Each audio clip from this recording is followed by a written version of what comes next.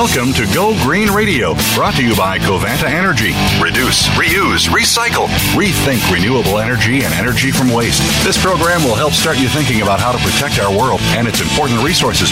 Now here's the host for Go Green Radio, Jill Buck.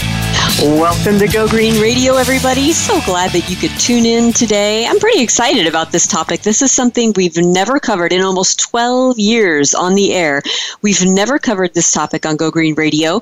We're going to be talking about biomimicry. And in fact, we have the executive director of the Biomimicry Institute, Beth Ratner, on with us today. And we're going to be talking about what biomimicry is and all of the great programs that she runs at the Biomimicry Institute. So welcome to Go Green Radio, Beth. I am so glad to have you on the show. Thank you, Jill. That's really sweet. 12 years. I can't believe you've never covered this. This is great. I know. We've been remiss, but better late than never, right? So let's start by having you help our listeners understand who you are and what biomimicry is. Sure. I guess let me just tell you a little bit about me so that you can understand that I'm not a biologist, first of all. I was a lawyer, and straight out of law school, I got recruited into the Clinton White House working on the healthcare campaign. And I think from those early days, my main motivation has always been fairness. Like, what is fair for everybody to experience? And then I landed myself in tech. I worked for Hewlett-Packard on the bottom of the economic pyramid. How do we provide services for people who earn $2 a day? That led into sustainability management consulting. But then I read two books, Cradle to Cradle and Biomimicry by Janine Benyus. And long story, I ended up leading both organizations, even though I'm not a chemist. And like I said, I'm not a biologist. And my goal was to try to make these really important concepts actionable. And so I can tell you what biomimicry is, which is it's innovation inspired by nature with one main purpose, which is learning how all of human activity can fit in better on this planet. So bio means life, mimicry is to imitate. And when we look at plants and animals and insects and how they live on the planet, we can actually learn a lot. We can learn how to design differently, from everything from how to make carbon negative cement to planning a city that functions beneficially like a forest. Mm-hmm. And when we take a step back, right? I would say when we take a step back, we realize that humans, everything we do is a design decision. And then we realize, well, maybe we need some guidance. Well, and it's funny, the two books that you mentioned are on my bookshelf too, and I actually had the chance to see Dr. Benyus speak at a conference not too long ago, and I was so inspired by this concept of biomimicry, that this is a long time coming in actually having you on the show and talking about the Institute. But I think, for all of our listeners who haven't had the benefit of reading her book or seeing her speak, sometimes the best way to understand a concept that's new to us is to hear about examples.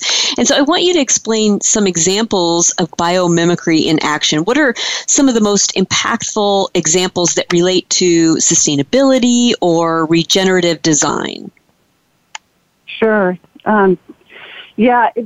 There's actually sort of a framework to hold even before we dive into an example. And the framework is that we've been told that if everybody here in the West lived the way that we do, everybody else on the planet lived the same way we do, we would need 3 Earths, right, to sustain that kind of living. And if we get to 10 billion people on the planet, we're going to need 5 Earths.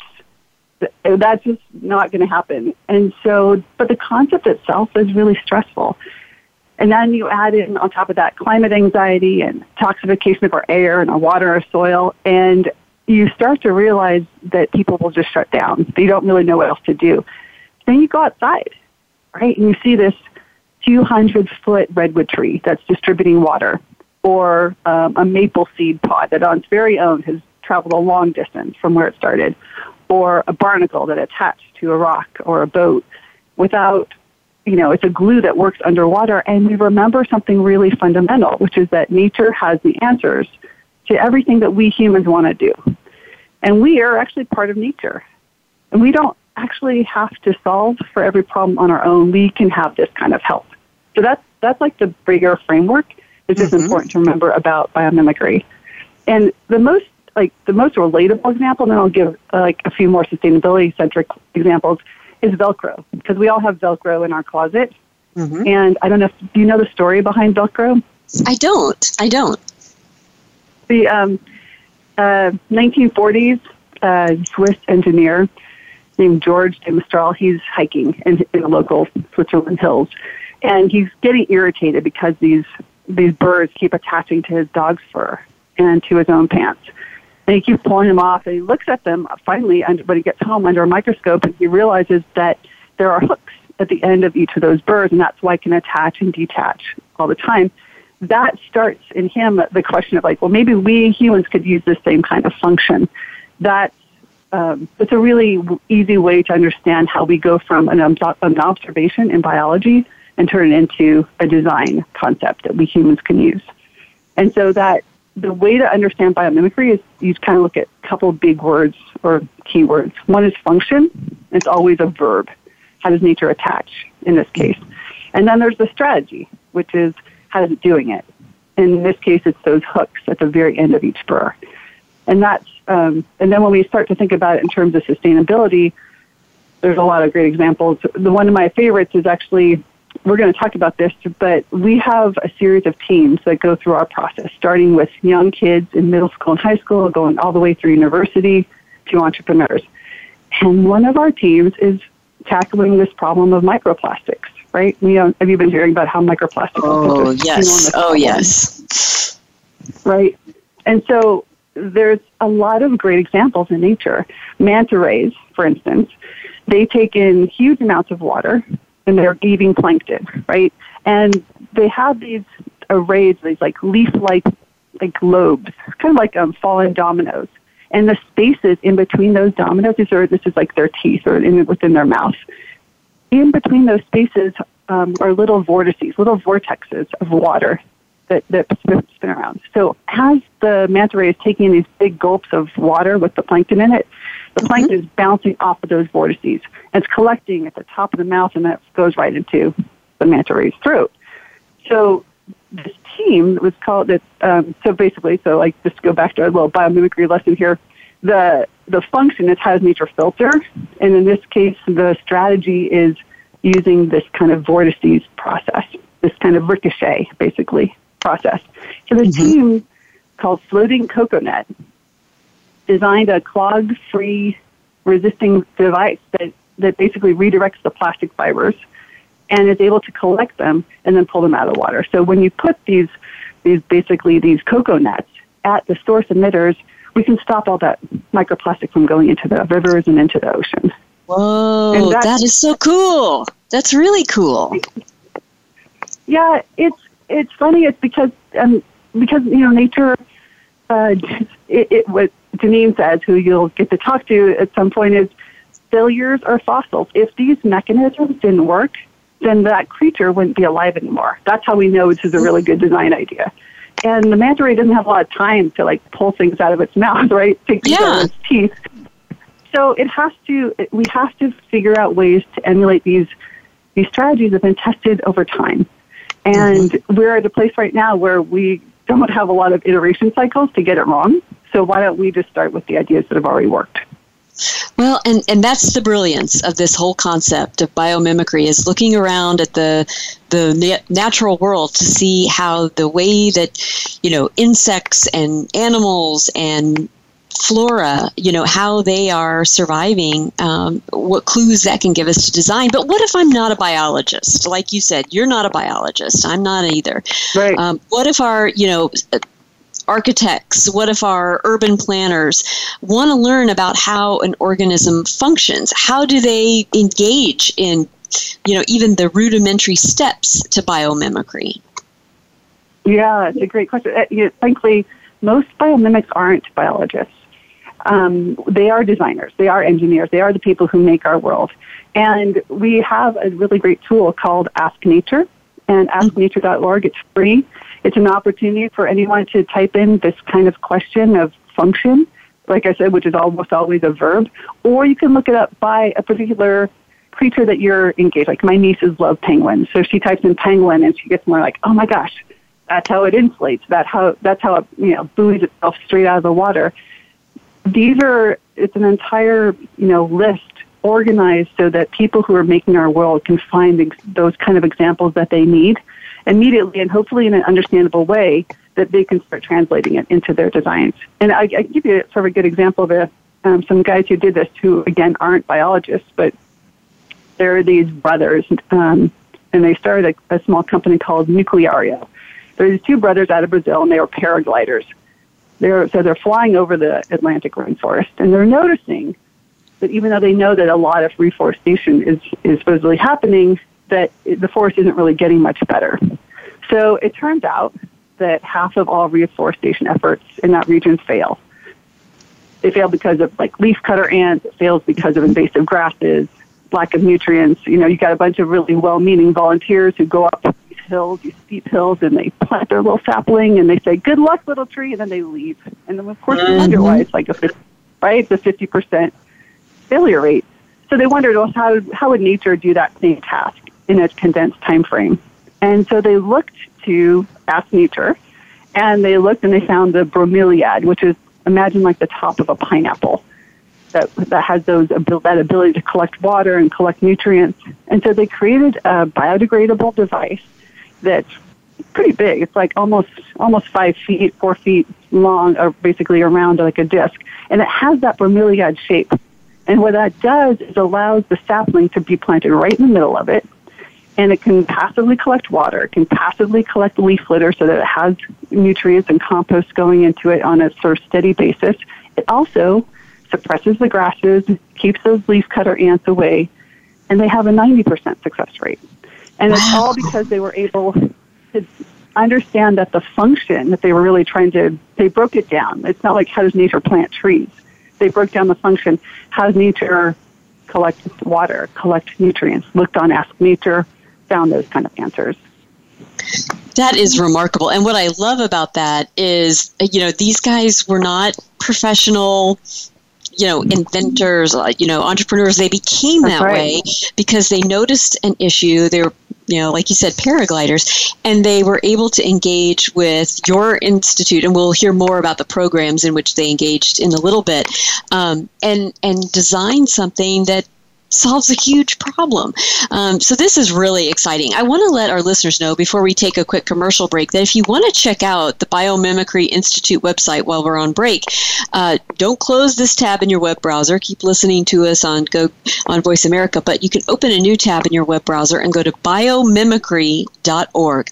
We'll be right back after a few commercial breaks, so don't go away, folks. There's more Go Green Radio right after this.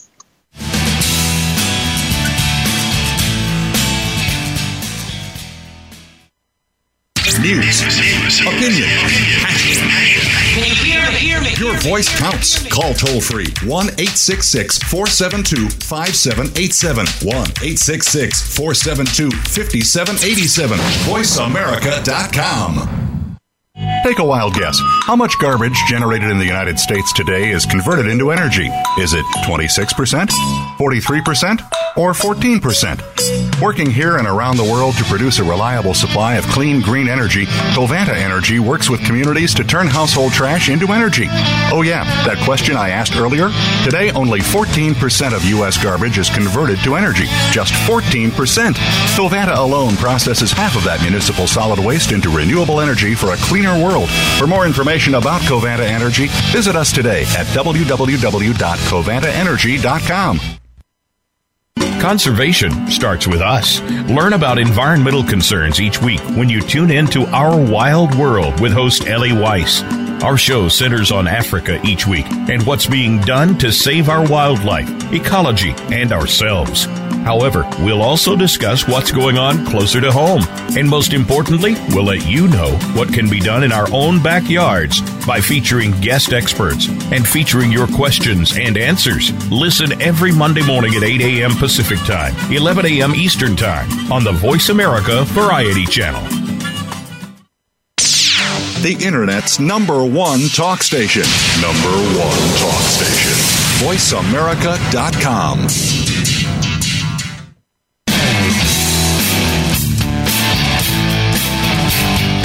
You're listening to Go Green Radio with your host, Jill Buck. Jill would love to hear your comments or questions on today's show, so call us toll-free at 1-866-472-5788. That's 1-866-472-5788. Write to us, too. Save some trees and send us an email to gogreenradio@gmail.com. That's gogreenradio@gmail.com. Now back to Go Green Radio with your host, Jill Buck. Welcome back to Go Green Radio, everybody. Glad that you're with us today. And if you're just tuning in, let me catch you up. Our guest today is Beth Ratner, and she is the Executive Director of the Biomimicry Institute. You can check out their website at biomimicry.org. I'm really excited about this segment, Beth, because we're going to be talking about some of the programs that you run through the Institute. You've got several. And I'd love to give you a chance to share each one of those programs with our listeners. I heard a podcast series last year called The 30 Animals That Made Us Smarter. It was on BBC. And these strategies can be found on Ask Nature, which we just heard about during the last segment. It's an amazing tool available to anyone looking to solve design challenges with biomimicry thinking. So, Beth, we have listeners from all ages, and it seems like this resource could benefit anyone from, elementary school on up to adults. So for our younger audience, why don't you start by talking to them about the Youth Design Challenge? Thanks, Jill, for asking. We live in this really unique time with Greta Thunberg being so powerful and organizing these climate marches. And we also live here in the United States with something called Next Generation Science Standards. And what Greta is doing is getting people, especially kids, really amped up, saying we don't have to live this way anymore. We have to take control of our future. And she's marching the kids out of the classroom. But at the same time, we got to march them back in to learn and be proactive. And that's where NGSS, Next Generation Science Standards, comes in, because it's centered around phenomena. How does something work? Like when you, the blue of a morpho blue butterfly, for instance.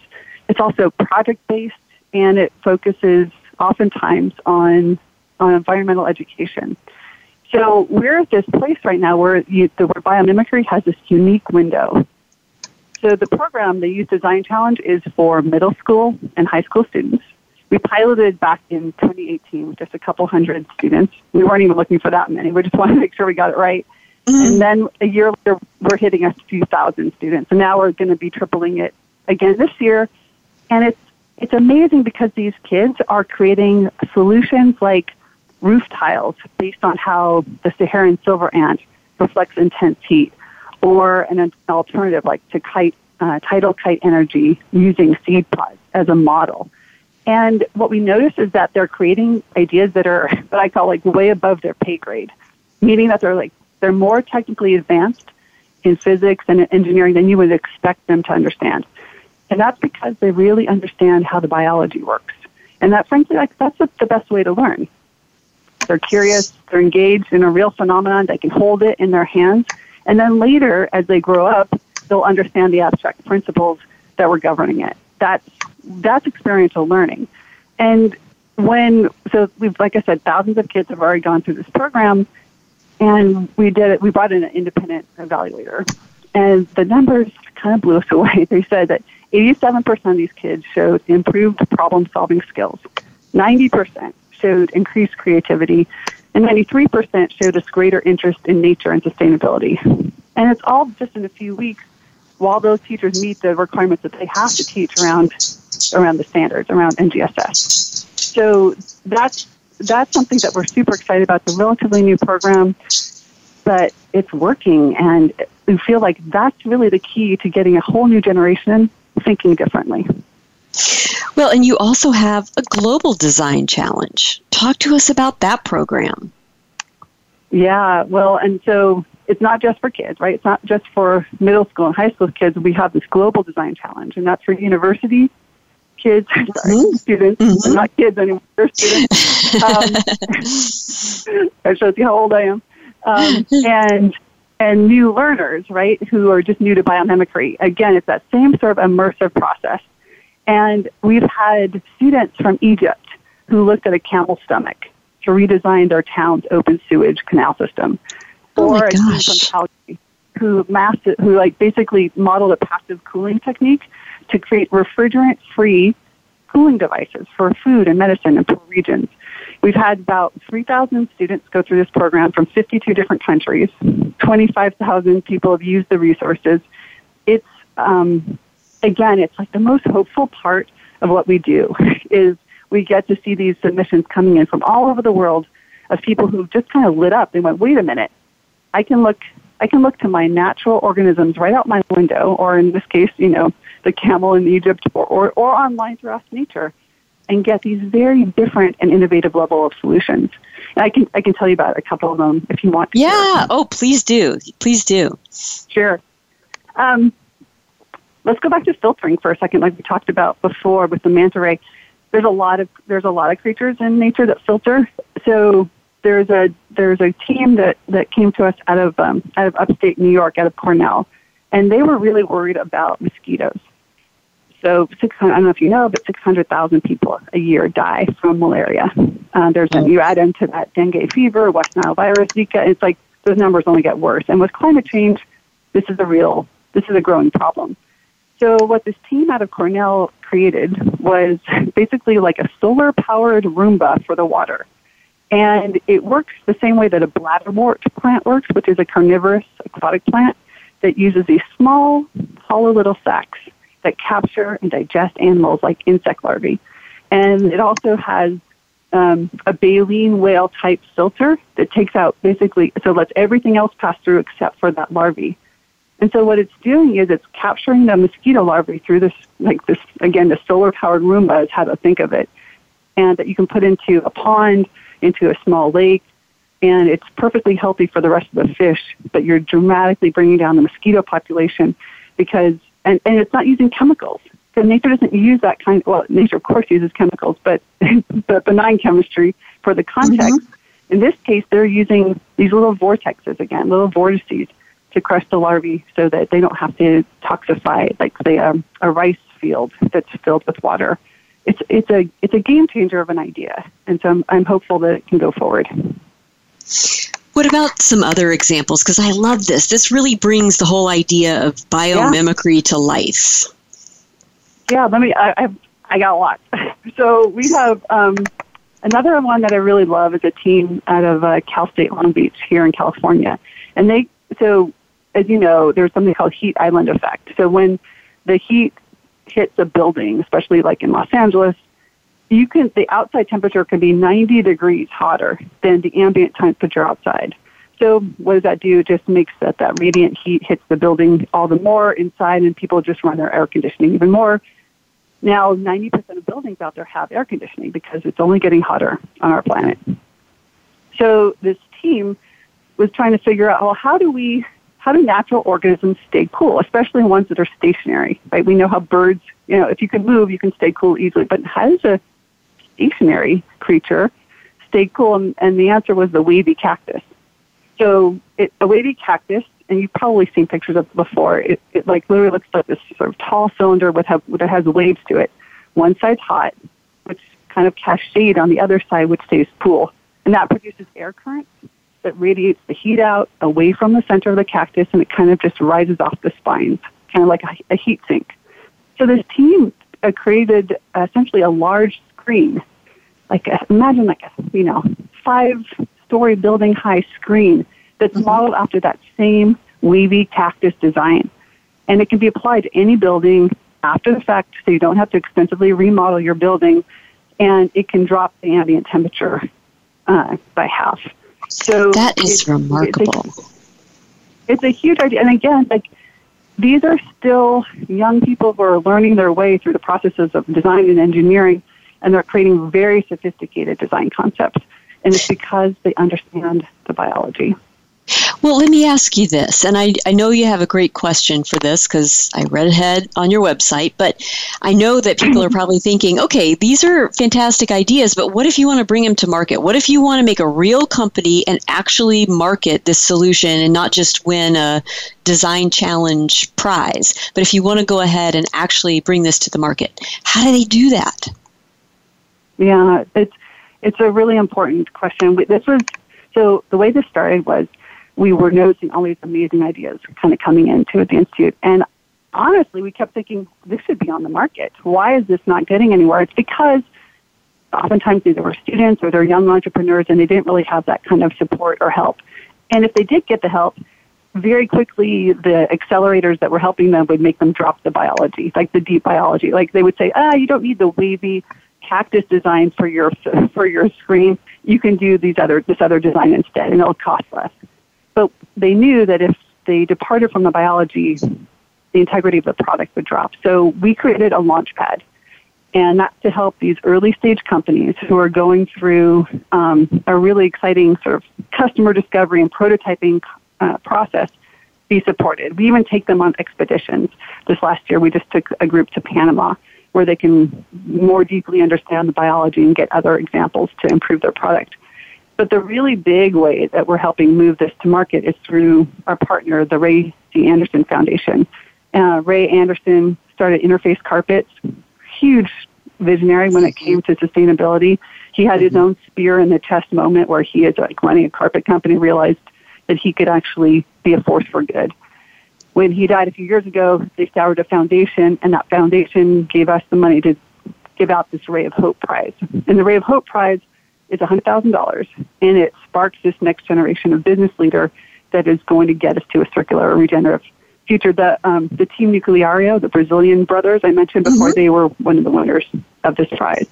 And so we're seeing this pipeline now. It's a real pipeline now. And we also get, for the Ray of Hope Prize, we get submissions from other people who don't even go through our launch pad. We collect them from university labs and independent startups from around the world. We just want to make sure that the biology is really solid. And that's actually going to happen. We're going to stay tuned because we're going to announce the finalists coming up at the end of next month.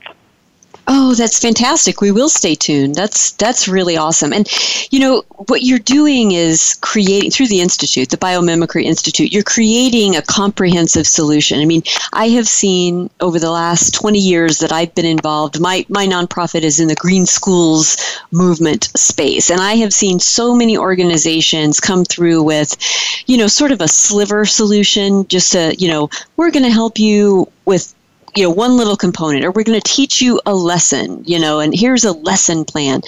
And everybody gets excited about it, and then it all kind of drops when there isn't the economic or, mentoring support, all the things that would actually bring a great idea to fruition. And you guys are creating that comprehensive solution so that you don't just get everybody revved up about the idea of biomimicry, you actually help them see it through to marketable solutions. And I really, really respect and enjoy, what you guys are doing. We're going to take a quick commercial break, but when we come back, we have much more with Beth Ratner and the Biomimicry Institute. So don't go away, folks. There's more Go Green Radio right after this.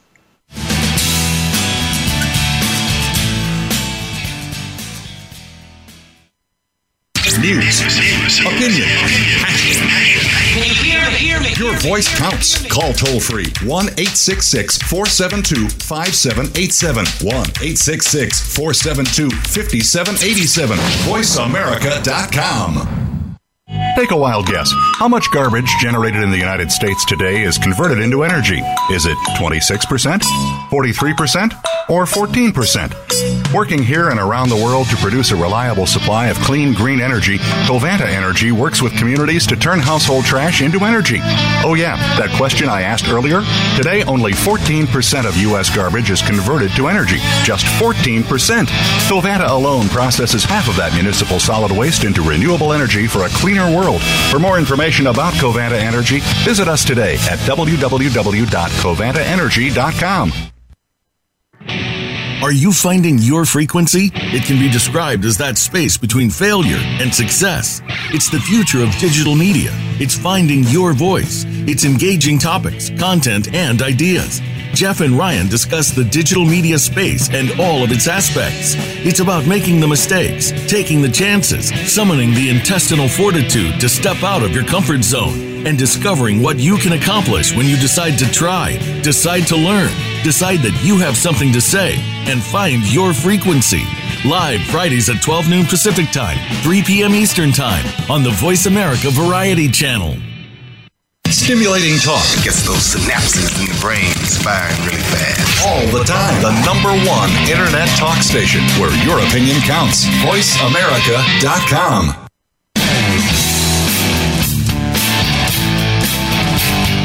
You're listening to Go Green Radio with your host, Jill Buck. Jill would love to hear your comments or questions on today's show, so call us toll-free at 1-866-472-5788. That's 1-866-472-5788. Write to us, too. Save some trees and send us an email to gogreenradio@gmail.com. That's gogreenradio@gmail.com. Now back to Go Green Radio with your host, Jill Buck. Welcome back to Go Green Radio. So glad that you could all join us. And just in case you've only now tuned in, let me catch you up. Our guest today is Beth Ratner, and she is the Executive Director of the Biomimicry Institute. You can check out their website at biomimicry.org. They are doing some phenomenal work, and it boils down to this. You know, the 21st century we're going to see a lot of changes in our world. Everybody kind of has that understanding. And so we're going to need some fresh, new, innovative ways to design the world around us, our built environment, and the systems that make our standard of living so good. And the Biomimicry Institute is helping young and seasoned designers look at lessons they can learn from living organisms, whether they're animals, whether they're plants, and look at how they're using, the makeup of their bodies or their stems and, all their living parts to survive and to thrive in the climate, in the environment in which we live. And what lessons can we learn from them to design a more sustainable world? So I am really excited to talk about the toolbox that you have on your website, Beth. Talk to our listeners about what they will find in that toolbox and why they should get right out on your website today and check it out. There's thank you for what you just said, Jill. What we're finding is that humans make a lot of mistakes when we invent, right? We try something, it fails. Sometimes I like to give the example even of baby formula. When baby formula was first invented, it was essentially just like beef broth and flour. And we had a huge vested interest in keeping our children alive. And still, that was the best we could do at the time. The reason why biomimicry works is because we're starting with designs that have already been tested over sometimes millions of years. Shark, how does a shark skin repel bacteria? That's being emulated by a company called Sharklet. Now we can resist that adaptation off of a shark skin can resist 85% of the ambient bacteria. And you can use it in the hospitals. So, for instance, you don't have to use as many harsh chemicals. So the reason why we do this at all is because we're trying to learn faster, better, and hopefully make solutions that fit in with the rest of the planet. And our toolbox starts you through that process. It basically is a step-by-step design guide. And you can find a lot of resources, all of these, through our toolbox at biomimicry.org, or you can also go to Ask Nature, go under resources. There's videos, there's online courses, but the toolbox itself is that guide. It walks you through how do you design this way. And I don't know if you know about design thinking that came out of IDEO and Stanford D School. It's a very similar process, but there's this moment in human-centered design where they say, okay, now brainstorm wildly. Just any idea goes. And what we're saying is instead of just brainstorming wildly, look to the actual wild. There are genius ideas that already exist. And so that's what you're going to find on the toolbox is how to proceed, even if you don't have a background in formal design. Mm-hmm. I love it. And, one of the things that I noticed when I was looking at your website is how well laid out all of your resources are. I mean, it's very user-friendly, and you've done a great job with that. I'm sure there was a lot of thought that went into that, but it isn't just the concepts and the resources themselves. Talk to us a little bit about the layout so that our listeners know if they're just tuning in, but they can't get out on your website to check it out right now, what are they going to see? Sure. And by the way, thank you for that compliment. I will definitely pass it on to our team who worked incredibly hard on that layout. If you go to the toolbox, what you're going to see is, first of all, an overview of what is biomimicry. Again, biomimicry is not a word that rolls off the tongue sometimes, so you really got to get your head around it first. And there are these kind of examples, like some of which I've given today, some of which are just more famous even. And then you're going to walk through the design process. You're going to deeply understand what is function. How do you begin to take apart this question? I mean, so an example that we do in our workshop sometimes is we say, you're going to create a shelter, a temporary shelter, or you're going to create a different kind of a backpack. And then you have to begin to unpack what are all the different functions that go into making that kind of a product. Or a simple one would be, you think you want to create a different kind of a fan. So function would be, how does nature cool?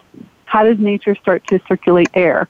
And then you're going to, again, go to Ask Nature. You're going to find these strategies online. And then when you hit a strategy that starts to really resonate, like with cooling, for instance, you're going to go through this process of emulation. So how do I begin to break down Fibonacci spirals, or just spirals in general, how it circulates, and then begin to apply it to something that we ourselves are making? That's what you're going to see on the toolbox.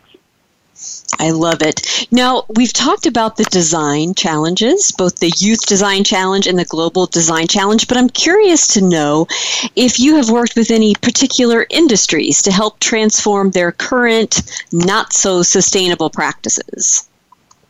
Yeah, we do, and we have a sister organization called Biomimicry 3.8, and they do private consulting. But when we get engaged by industry, it's to sort of help think at the system level. And we've been asked by the C&A Foundation. C&A is a clothing company, kind of like an H&M, but they're based out of Europe. And they have a foundation which is really forward-thinking, and they're pushing the boundaries on what does it mean to drive this circular economy. And they've asked us to sort of say, well, how would nature handle fashion? Which is it's an enormous question, and we're in the middle of the report right now, and it'll be released in April. But there's a few things I can share, which is, first of all, it's not just fashion; it's all of textile. So it's also what's on your couch, it's in your curtains. But an estimated $500 billion a year in dollars is lost every year just to clothing that's never really been worn or it's not recycled.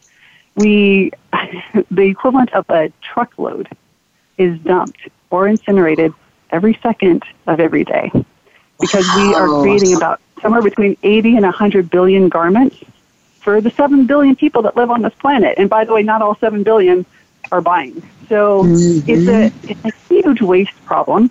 And then we go back to the microfiber problem. Like, we're releasing about 1 million tons of microfibers into the ocean every year, and that's equal to 50 billion plastic bottles. So the waste it's out of control for the fashion sector. But in nature, and here's the problem, is that the fashion sector calls itself an ecosystem. But that's not really how ecosystems work, right? That's not how ecosystems work in nature, because in nature, waste equals food. You don't have a concept of waste. With the blossoms on my plum tree, right? I have far more blossoms than I'll ever have plums. But that doesn't matter, because the blossoms are beneficial for the soil. And in the end, the soil is the final arbiter of all life on this planet. So clearly, when we landfill or burn that much polyester, we have a problem. We have a waste problem. But that's really a design problem. And that kind of ties back to the work I did with Cradle to Cradle and concept of circular economy that's been made famous by Bill McDonough, Michael Brungart, and now the Ellen MacArthur Foundation. And what they talk about in circular economy is that there are potentially 2 cycles for how we can make things. One is a biological metabolism, natural fibers, natural woods, eventually that just get composted or back into the soil. And then there's a technical metabolism. Your metals, your polyesters, your aluminum, things that can actually be sort of taken back and infinitely recycled. And that, it sounds like a simple idea, but I got to tell you, it's basically identified $1 trillion market opportunity to take back our waste. Because right now we have a very linear economy. And it's ultimately, the amount of take back is incredibly small. Yeah, it really is. Like 1% that we're taking back, maybe 2%. But what we're realizing is that even with the best of intentions, take back is minimal, and a lot of things are leaking. Like, we're still getting microfibers in our water. We're still getting pollution in our soil. So we have to remember that maybe those technical loops exist within the bigger biological loop, because we live in a biosphere. And so we have to really be advancing how we design so that all materials are beneficial for life. And full stop. Like, that's the big idea here.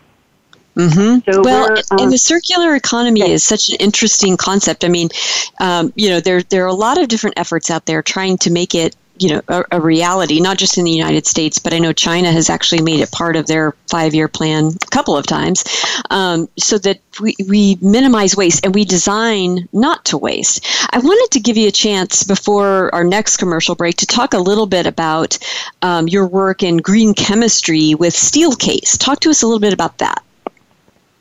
Sure. Thanks for asking. So, perfluorinated chemicals, really nasty chemistry. Yep.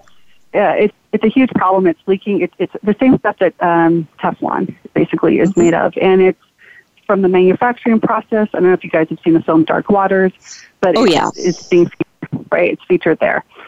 So the problem is that humans love convenience. Like, we love our stain repellent fabrics, and we love the fact that we don't, we have wrinkle free is also a big problem. So, but going back to stain repellency, that is, you can boil that function down to how does nature repel oils. And it turns out that there is a creature called springtail. If you saw this little guy, it's a little insect, and mostly lives near the water, like marine areas, specifically in the muckiest of areas, and it repels everything. And if you saw it, you'd be like, oh, I want to squish that bug. But you should not squish that bug, because that's $1 billion solution in its microscopy, which is, so if we look under a microscope and you see how it's basically its skin or its exoskeleton is formed, you see these kind of like a mushroom-shaped design. And that mushroom shape keeps an oil from basically suspended and not spilling down into the skin or the surface of the springtail itself. So we took this design idea, and there's another one around Salvinia, which is like the sage plant, a certain species. And again, under a microscope, what you see is it looks like the top of an egg beater.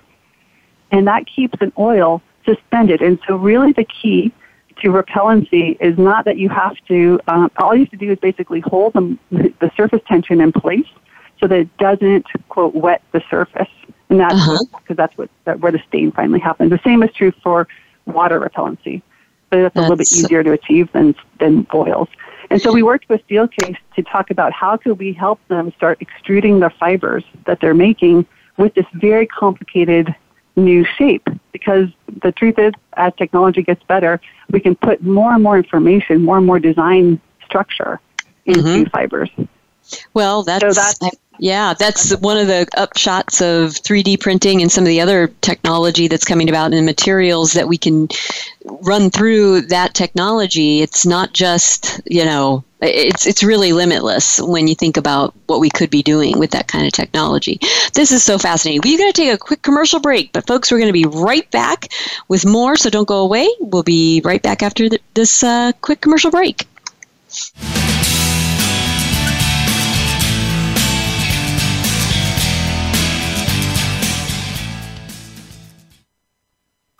Streaming live, the leader in Internet talk radio, VoiceAmerica.com. Take a wild guess. How much garbage generated in the United States today is converted into energy? Is it 26%, 43%, or 14%? Working here and around the world to produce a reliable supply of clean, green energy, Covanta Energy works with communities to turn household trash into energy. Oh yeah, that question I asked earlier? Today, only 14% of U.S. garbage is converted to energy. Just 14%. Covanta alone processes half of that municipal solid waste into renewable energy for a cleaner world. For more information about Covanta Energy, visit us today at www.covantaenergy.com. All round the outermost rim of the shield, he set the mighty stream of the river Oceanus, creating Achilles' shield in Homer's The Iliad, Book 18. Rachel Carson, in The Sea Around Us, said, "All at last, return to the sea, to Oceanus, the ocean river, like the ever-flowing stream of time, the beginning and the end." Moyer's Environmental Dialogues with Dr. Rob Moyer offers lively dialogue and revealing narrative inquiry into how individuals are overcoming obstacles and creating a greener and blue planet Earth. Tune in Thursdays at 3 p.m. Eastern, 12 noon Pacific on the Voice America Variety Channel.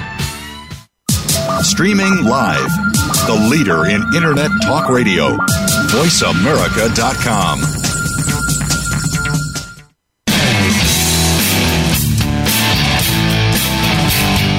You're listening to Go Green Radio with your host, Jill Buck.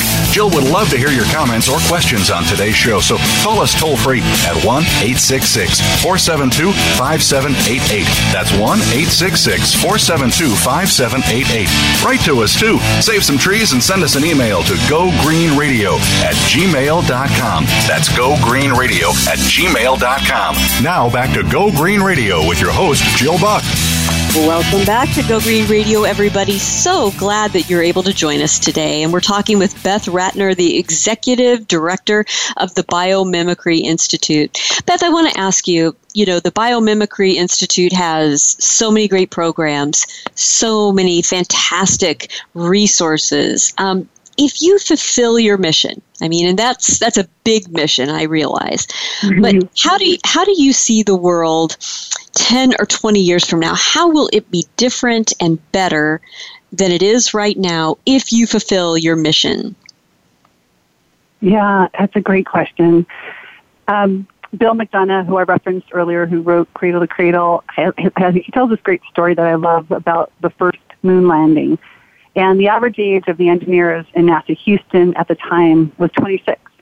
Oh. That means that when President Kennedy, right, they were only 26 years old. And so when President Kennedy announces, we choose to go to the moon in the next decade, those engineers at NASA were actually in high school. They were 16-year-old kids and sitting in high school. And what they ushered in was a whole new lens on the universe. They were motivated by this big vision. And that whole process that took only 10 years changed the view of our own tiny planet and how it looks from space. And it changed us as people, certainly here in America. So funny enough, today our 10-year moonshot is exactly the opposite. It's about coming home. It's about coming back to our planet. It's about learning how to ensure the survival of all living creatures, not just this one species that's human. And it's about those millions of high school and middle school kids who could fundamentally learn a different approach to STEAM education. Imagine if, students were learning from hummingbirds instead of from helicopters, or they learned from that redwood tree that reaches 200, 300 feet up to the sky. How is it moving water without an electrical pump all the way through its entire tree? Whereas our skyscrapers, you lose 75% of energy as soon as you hit 100 feet. We could see a really different world in 10 years if biomimicry was infused into all curricula, it's at the design table, and it's practiced in our daily lives. It's funny, I was looking at your website, and you and my friend Azita both kind of call the shift the same thing, which is it's a behavior change. It's a behavior change because once you start to see every tree, every flower, every insect as a set of solutions to our shared problems, you start to value the living world much differently. So true. That is so true. And, we've environmental education, and, that's my space that I've been in for quite a while. We've spent a lot of time trying to get students out in nature to appreciate it. But at the level at which your organization is asking students to observe and learn from nature, not just appreciate it, want to not, trash it, let's not litter, let's take care of nature. you're going so much further and saying nature has wisdom. Let's take a moment to learn from nature. And I love that. I absolutely love that. I am pretty sure that our listeners who are with us every week are ready to get involved right now. And I want to give you a chance to tell us all the ways that we can be a part of the great work of the Biomimicry Institute. And furthermore, how we can support your work. So help us get involved. Well, thanks, Jill. I was recently reminded that the future doesn't exist yet, and we don't know much about it, but we do know that we can create it. We can create it. And there's so much beauty and so much joy in, like you were saying, learning from nature, not just about nature. And this is a boundless font of inspiration. So what we want to see is to get this design approach into every student's life, every adult's life too, but certainly for kids. And last year I spoke to a group of university engineering students who amazingly were mostly female. And it was like a rock star. I was swarmed afterwards. I've never experienced that before. But they all were demanding, like, why am I not being taught this in school? So that's what we're here to do. Like, we're here to change that. We're here to make sure that it gets into schools. And at the same time, we also know that humans love tools. And Buckminster Fuller had this great quote, which is, if you want to teach people a new way of thinking, don't bother trying to teach them. Instead, give them a tool, right? The use of the tool leads to new ways of thinking. That tool for us is completely Ask Nature, right? We need an online database that translates nature for us, because most of us don't really know the microscopy of the springtail, right? We're going to, and even if you saw the springtail, it would not instantly occur to you that this was a $23 billion solution for fluorinated chemicals. Right. We need that translation, and we need that help. And so, what I invite everybody to come to our website. Like I said, there's videos. There's really easy ways to just get started. Just watch and be excited. But then try it. It's like yoga. The best way to learn biomimicry is to try it. Well, and you actually have a lot of resources for educators, and I know education is a huge part of this. Your website is set up so that anybody can just go on and access it and just get started.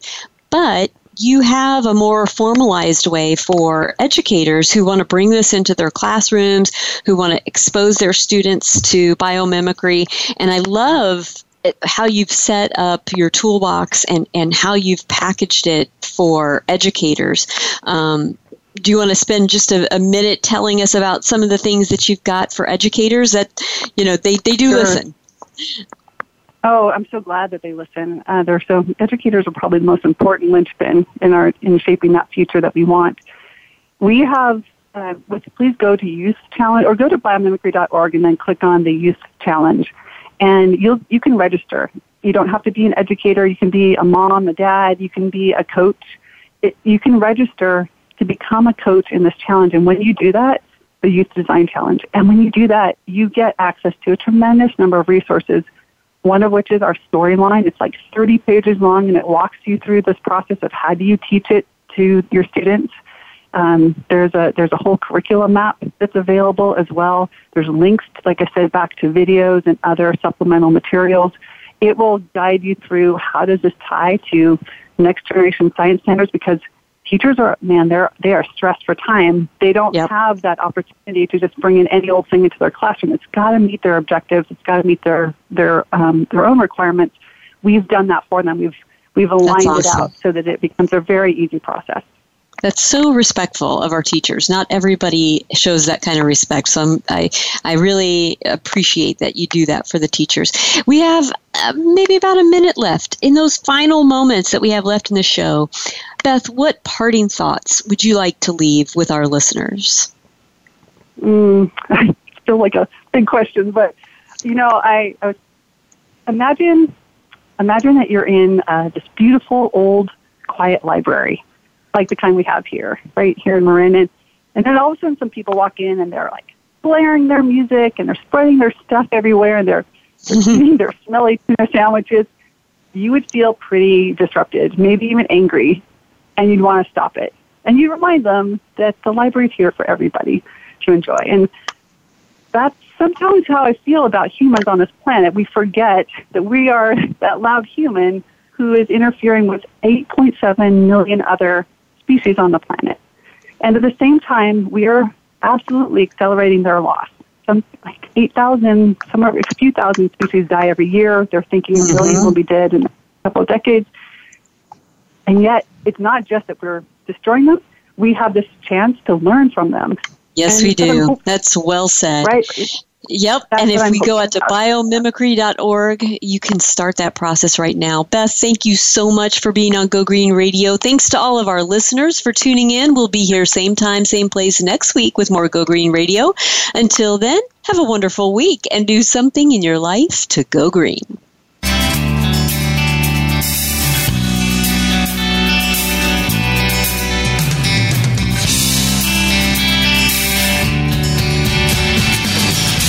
Did you get some terrific ideas from today's show? Please join us for more next Friday at 9 a.m. Pacific Time, noon Eastern Time. It's Go Green Radio with Jill Buck here on Voice America. Go Green Radio is proudly sponsored by Covanta Energy, a leader in providing renewable energy solutions for a cleaner world. Visit www.covantaenergy.com for more information. We'll see you here next week.